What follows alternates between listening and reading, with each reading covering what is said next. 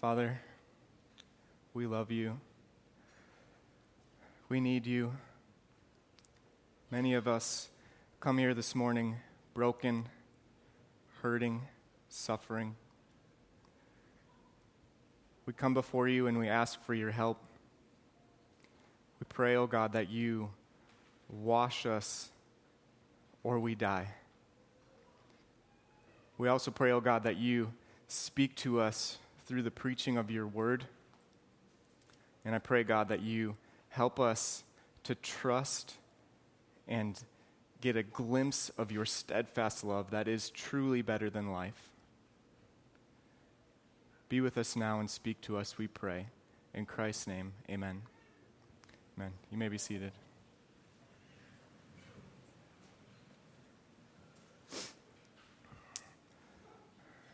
This morning we will be in Psalm 13, so please take your copy of God's Word and turn there with me.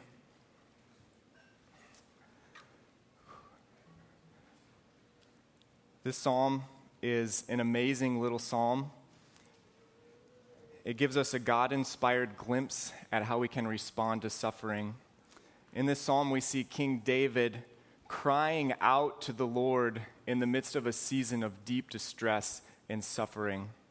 And we get to see him here honestly and openly share his feelings with the Lord. And this will also give us a guide for how we can respond to suffering.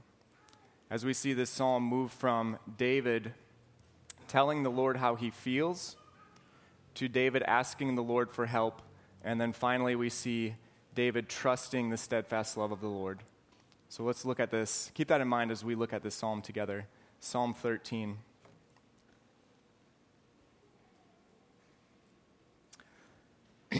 To the choir master, a psalm of David. How long, O Lord? This is going to be a rough morning.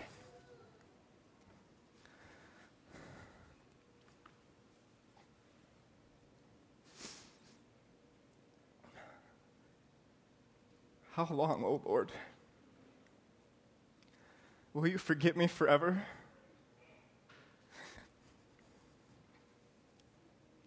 How long will you hide your face from me?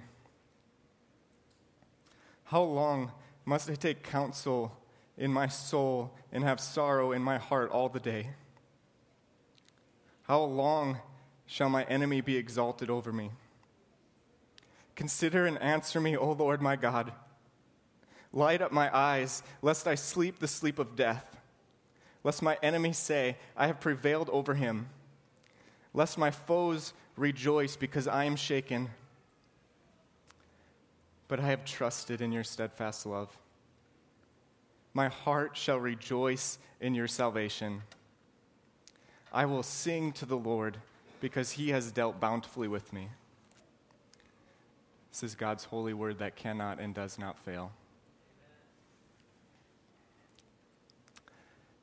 In some way, shape, or form, suffering is something that we will all have to go through. This last week, I was in the doctor's office and I received some tough news. It's probably not as bad as I'm making it out to be, but the parasite that I picked up in Uganda about 8 years ago, and I've been fighting hard against for a long time. I was hoping that it was gone, but it's still there. And on top of that, the doctor found another parasite in my body. And after 8 years of destruction on my body is no longer functioning as it should. And what I mean by that is my body isn't taking in the nutrients that it's receiving. And it's been leaving me desperately exhausted. Even this morning, I was at points where I could barely stand up. And on top of that, I'm not dying or anything, I promise, but 8 years is a long time. On top of that, I almost broke down and cried in the doctor's office because of these feelings of overwhelming discouragement and just this feeling of being defeated. I'm sick and tired of being sick and tired. I'm tired of feeling like I'm missing out on life as I'm I feel like I'm functioning at 50% of a normal person trying to live 100% in the real world. And I just can't keep up. This is the suffering that I'm currently going through.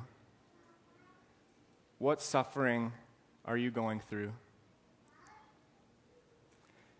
If you're not currently suffering, I'm really grateful for you. But I'm sad to say that if you live in this fallen planet long enough, you will go through suffering in some way, shape, or form. Therefore, it's important that we know how to respond to our suffering. The consequences of not responding well to suffering can be devastating. You will end up building walls around your heart trying to protect yourself. But instead of protecting yourself, it will lead to a hardening of your heart towards life. And it will hold you back from fully enjoying the full range of life and the full range of emotions that God has given us. Joys will become less joyful. Sadness will become less sad. But even more importantly, if you don't deal with suffering properly, you will become completely self-absorbed and self-obsessed. And what I mean by that is the only thing that matters in your life is your pain and your problem and yourself. And when you're self-absorbed in your suffering, there is not only no help, but there is no hope. It will only lead you to feeling lonely and abandoned. It will lead you into never-ending spirals of anxiety and sorrow that you can never get out of. And I've been there, and it's terrible. The consequences of not responding well to suffering can be devastating. So what do you do when you're hit with the train of suffering? How should we respond to suffering? I believe that this psalm gives us 3 ways that we can respond well to suffering, and these are my 3 points this morning. And this outline is inspired by an article by Christina Fox, so I have to give her credit. But first, tell the Lord how you feel, verses 1 to 2. Second, ask for the Lord's help, verses 3 through 4. And third, trust the Lord's steadfast love, verses 5 and 6. And if you need a helpful acronym for that, how should we respond to suffering? You can respond by tatting it up. Tat, tell, ask, trust. I hope that's cheesy enough to remember. So first, tell the Lord how you feel. King David begins in verse 1. He says, "How long, O Lord? Will you forget me forever? How long will you hide your face from me?" Now, we don't know the specific reason that David is suffering.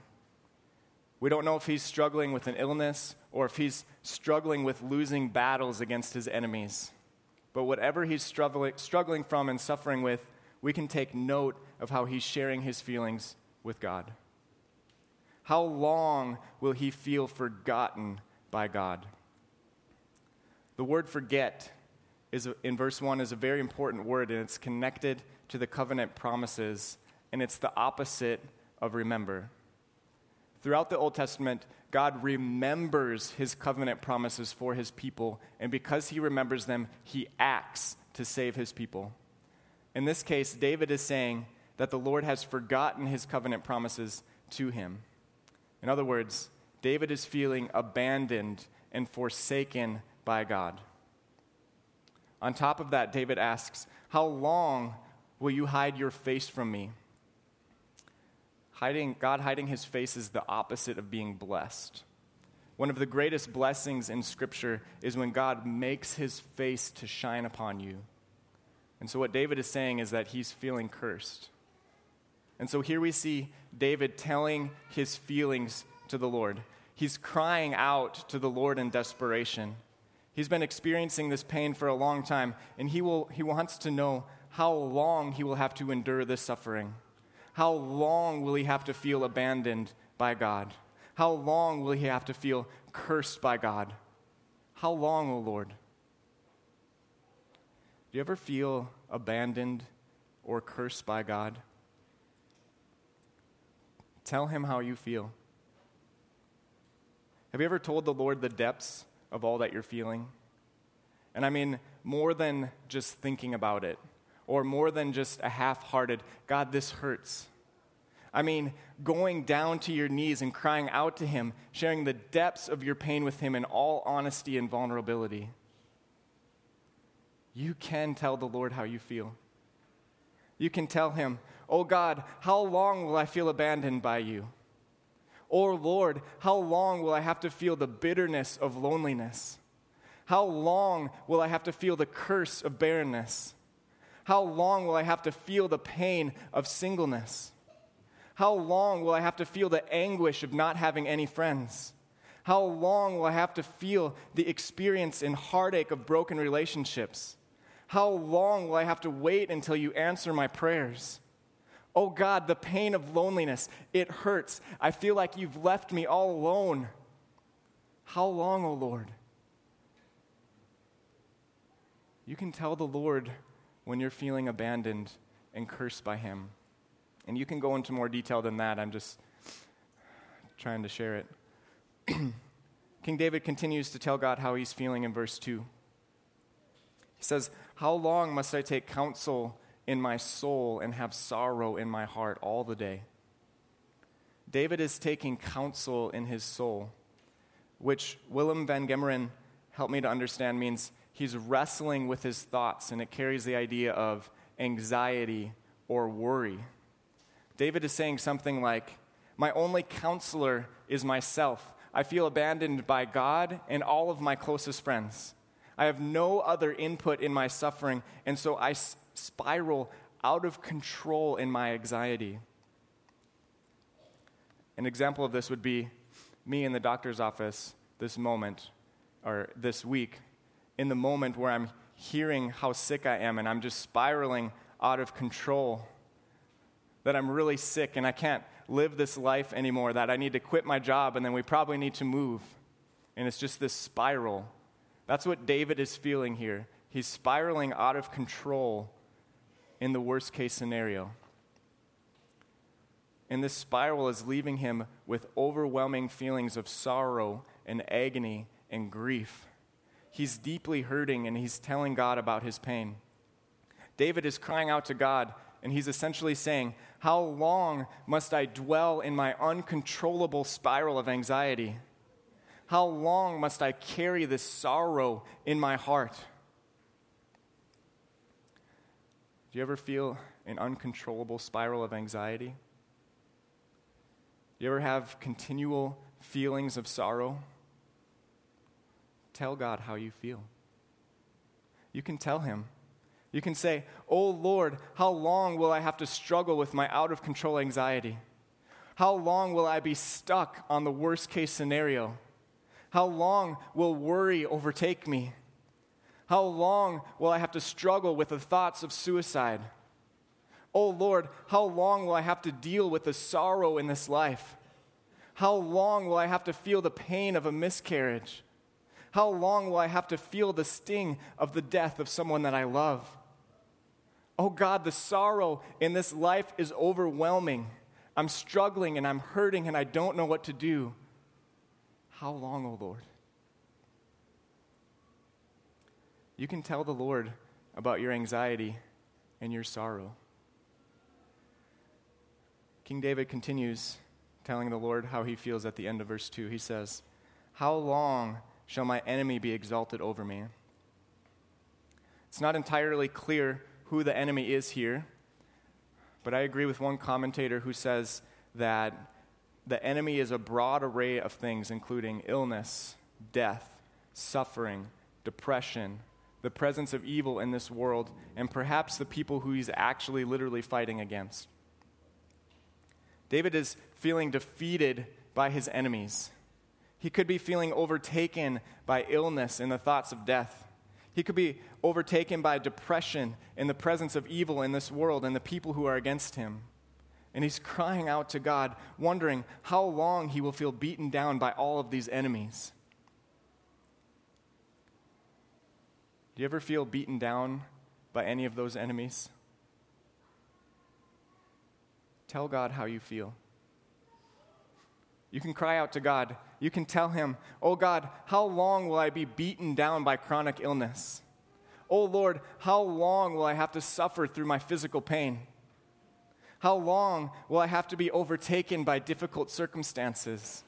How long will I be defeated by toiling in this world?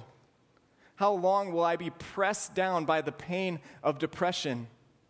How long will I have to struggle with this challenging addiction? How long will the enemy, Satan, battle against me? Oh God, I can no longer take the pressure that these enemies are putting on me. I can no longer handle it. I am defeated and I am beat down. How long, O Lord? You can tell the Lord how you're feeling about the enemies of this life. You can tell the Lord how you're feeling about anything and everything. So how should we respond to suffering? First, we tell the Lord how we're feeling. And then second, we ask for his help. So second point this morning is we ask for the Lord's help.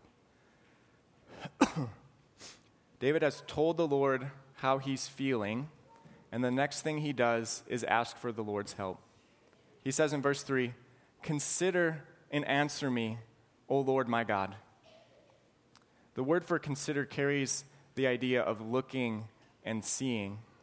And so David is essentially saying, "Oh Lord, look at me and see my affliction. I'm drowning here. I'm struggling and I'm in over my head. It feels like you've hid your face from me. Stop hiding, God. Look and see what I'm going through. And Lord, please don't just look and see, answer. Respond to my suffering. Help me, O Lord, my God." And I love how David personalizes God here. To David, the Lord is not just God generically. To David, the Lord is my God. He is mine, and I am his. We belong to one another. And this is the heart of God's covenantal promises and is the heart of God's steadfast love. Now, we'll come back to that in a moment. But out of a personal relationship with God, David continues, and he says, "Lord, light up my eyes." Now, this phrase is a Hebrew idiom that expresses the result of God's grace. In other words, if David was truly saved from his deep internal anguish and suffering, you will be able to see that he is doing better just by looking in his eyes. To quote Van Gemeren, David's eyes would sparkle with God's grace. That's what is meant by light up my eyes. But David is asking God to help him. He's asking God to deliver him from the depths of the despair that he is in. He's asking God to save him from his overwhelming anguish of heart and soul. And so he continues in the rest of verse 3 and 4. "Light up my eyes, lest I sleep the sleep of death, lest my enemies say I have prevailed over him, lest my foes rejoice because I am shaken." David is saying, "Oh Lord, help me and save me unless I die. Lord, if you do not save me, I will not make it any longer. Lord, if you don't save me, my enemies will overcome me and I will fall. Lord, if you don't save me, I will drown in the depth of my depression and despair." David recognizes his desperate need of God in the midst of his suffering. He cannot save himself, and he needs God to save him. We also need to recognize our desperate need for God in our suffering. It could be that the main reason that you are suffering is so that you would realize your desperate dependence on God. I can't say it any better than the Apostle Paul in 2 Corinthians 1, where he says, "For we were so utterly burdened beyond our strength that we despaired of life itself. But that was to make us rely not on ourselves, but on God who raises the dead." You hear what Paul is saying? He's saying, we were so utterly burdened. We were suffering, and we despaired of life itself. And he's saying God was taking us through that so that we would no longer rely on our weak selves, but that we would rely on the all-powerful God who raises the dead. God has us go through suffering to show that we are not in control. He has us go through suffering so that we will not rely on ourselves, but so that we would rely on the all-powerful, almighty God who can raise the dead. In one way that we rely on God is by asking for his help. Now, culturally, we don't like to ask for help because it's perceived as weakness. But the reality is that our perceived weakness is real weakness. We are weak, and we are desperately dependent on God for all things. And especially in our suffering, we urgently need God. We can cry out with King David. We can say, "Consider and answer me, O Lord my God. Look at my helplessness and my suffering. See me, O my God, and hear my cries to you. Save me, or I will not make it. Deliver me, or I will drown in my anguish. Heal me, or I will break down. Strengthen me, or I will not make it through the day. Wash me, Savior, or I will die. Help me, O Lord, my God." Ask for God's help in your suffering because you desperately need him. So how should we respond to suffering? First, tell the Lord how you feel. Second, ask for God's help. And third, trust in the Lord's steadfast love. So how should we respond to suffering? We tat it up. We tell, ask, and we trust. So third, we trust the Lord's steadfast love. King David has told the Lord how he feels. He's asked for the Lord's help, and he continues in verse 5 by saying, "But I have trusted in your steadfast love." Wait a minute, what? David is on the brink of disaster and death. He's suffering with out-of-control anxiety. He's filled with sorrow continually. He feels like the Lord has completely abandoned him. How can David trust in the Lord in the midst of these circumstances? How can we trust in the Lord in the midst of our suffering? This is a good question. And this is where we must understand that the most important thing in our suffering is not healing or a change of circumstance. The most important thing in our suffering is our view of God. To borrow an illustration from C.S. Lewis, is God a benevolent Santa Claus type figure, or is he a physician? Does he just want to make us happy and give us all the things that we want? Or is he in the business of making us feel better? Is he in the business of healing us from our greatest disease? Sometimes it hurts to get better. An example would be a doctor taking out a piece of shrapnel. It's gonna hurt, but it has to be removed for you to heal.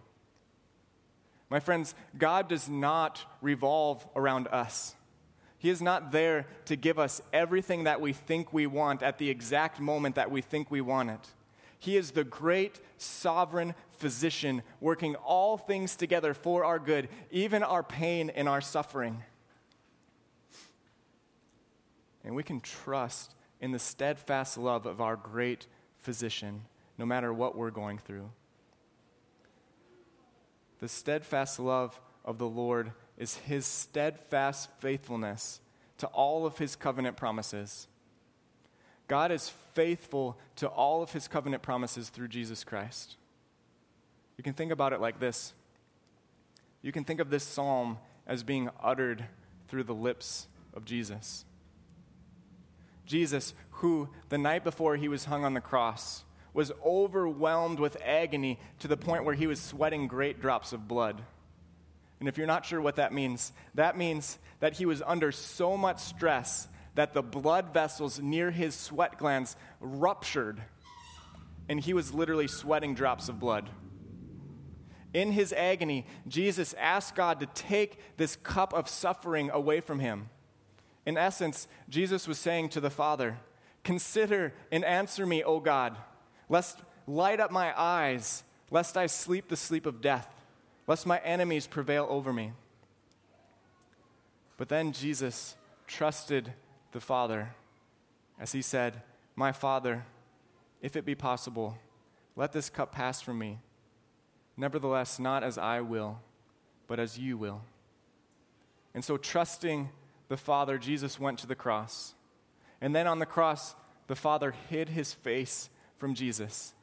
Jesus was cursed, literally cursed by God. And he cried out, my God, why have you forsaken me?" Jesus, the Son of God, was forsaken and abandoned by God the Father as he bore the wrath of our sins. Jesus went through the worst suffering in the history of the world because of his faithfulness to God's steadfast love. Jesus was hidden from God so that God can shine the light of his face upon us. Jesus was forgotten by God so that we will be remembered by God. Jesus died for our sins so that we don't have to. Jesus destroyed all of his and our enemies. And Jesus has secured all the promises of God. This means that through God's steadfast love, we have a Savior who can sympathize with our weaknesses, and we can confidently approach his throne asking for his help in our time of need. This means that God hears all of our cries to him. It means that he sees all of our suffering, and he will answer according to what is best for us. It means that God is working all things together for our good, even our suffering. It means that God has given us every spiritual blessing in Christ Jesus. It means that the love that God has for you surpasses knowledge. It means that there is nothing that can separate us from the love of God in Christ Jesus. Not even pain or suffering or stress or anxiety or grief or loneliness or abandonment or chronic illness or broken relationships or depression or job loss or anything else in the history of creation will be able to separate us from the love of God in Christ Jesus. He is our God and we are his people. He will never leave us and he will never forsake us. We can cast all of our anxieties on the Lord because he cares for us. Paul Tripp says it like this: God has not promised me a comfortable life. God has promised me himself. This is the very heart of God's steadfast love. This means that God may not deliver us through the storm or from the storm, but he will see us through it. This means that the person dying from cancer may wake up in heaven. This means that God may not heal you from your chronic illness, but he will be with you through the struggle. This means that God may not give you financial wealth, but that you are spiritually rich in Christ. This means that God may not deliver you from broken relationships, but that he will be your friend through it all. This means that we can tell God how we feel, and he will hear us. This means that we can ask him to help us, and he will answer according to what is best. This means that we can trust him because we have a God who is abounding in steadfast love. Oh, this is good news for the weary soul.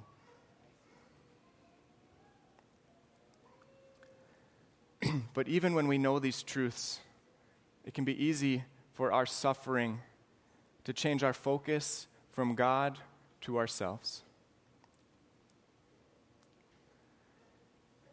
I don't think I've used this illustration here before.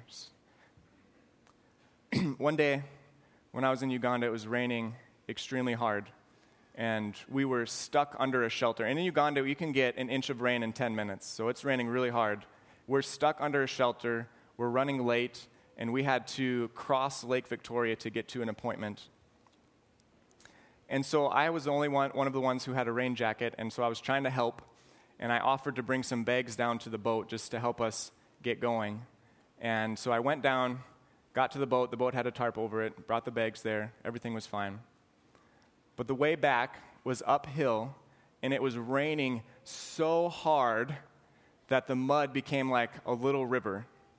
And at that time, I was wearing my nice khaki pants with my nice shoes, and I didn't want to get them dirty because I had to wash them by hand.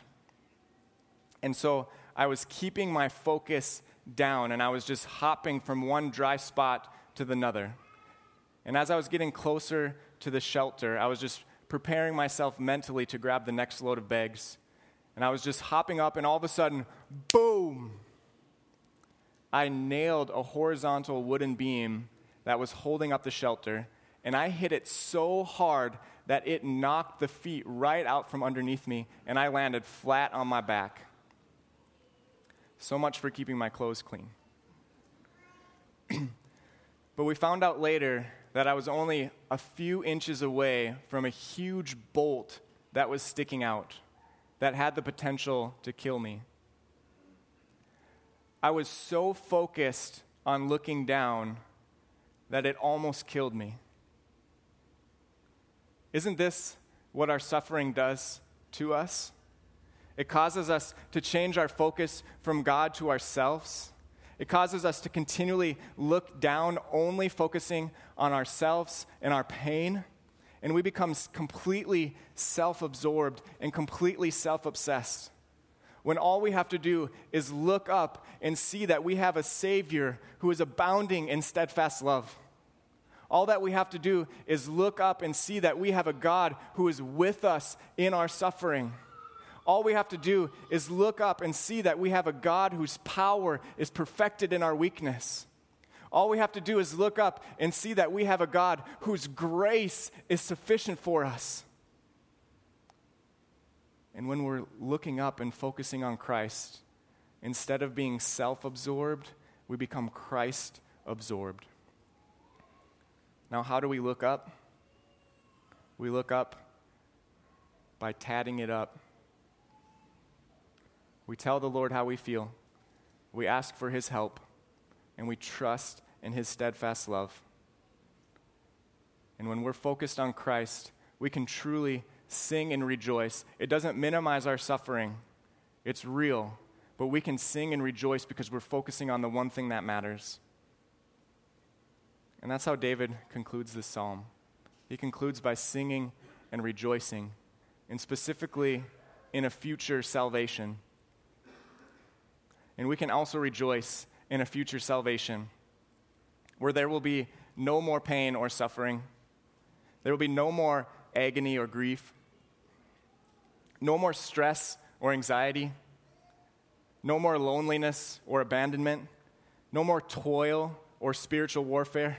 No more sickness or death.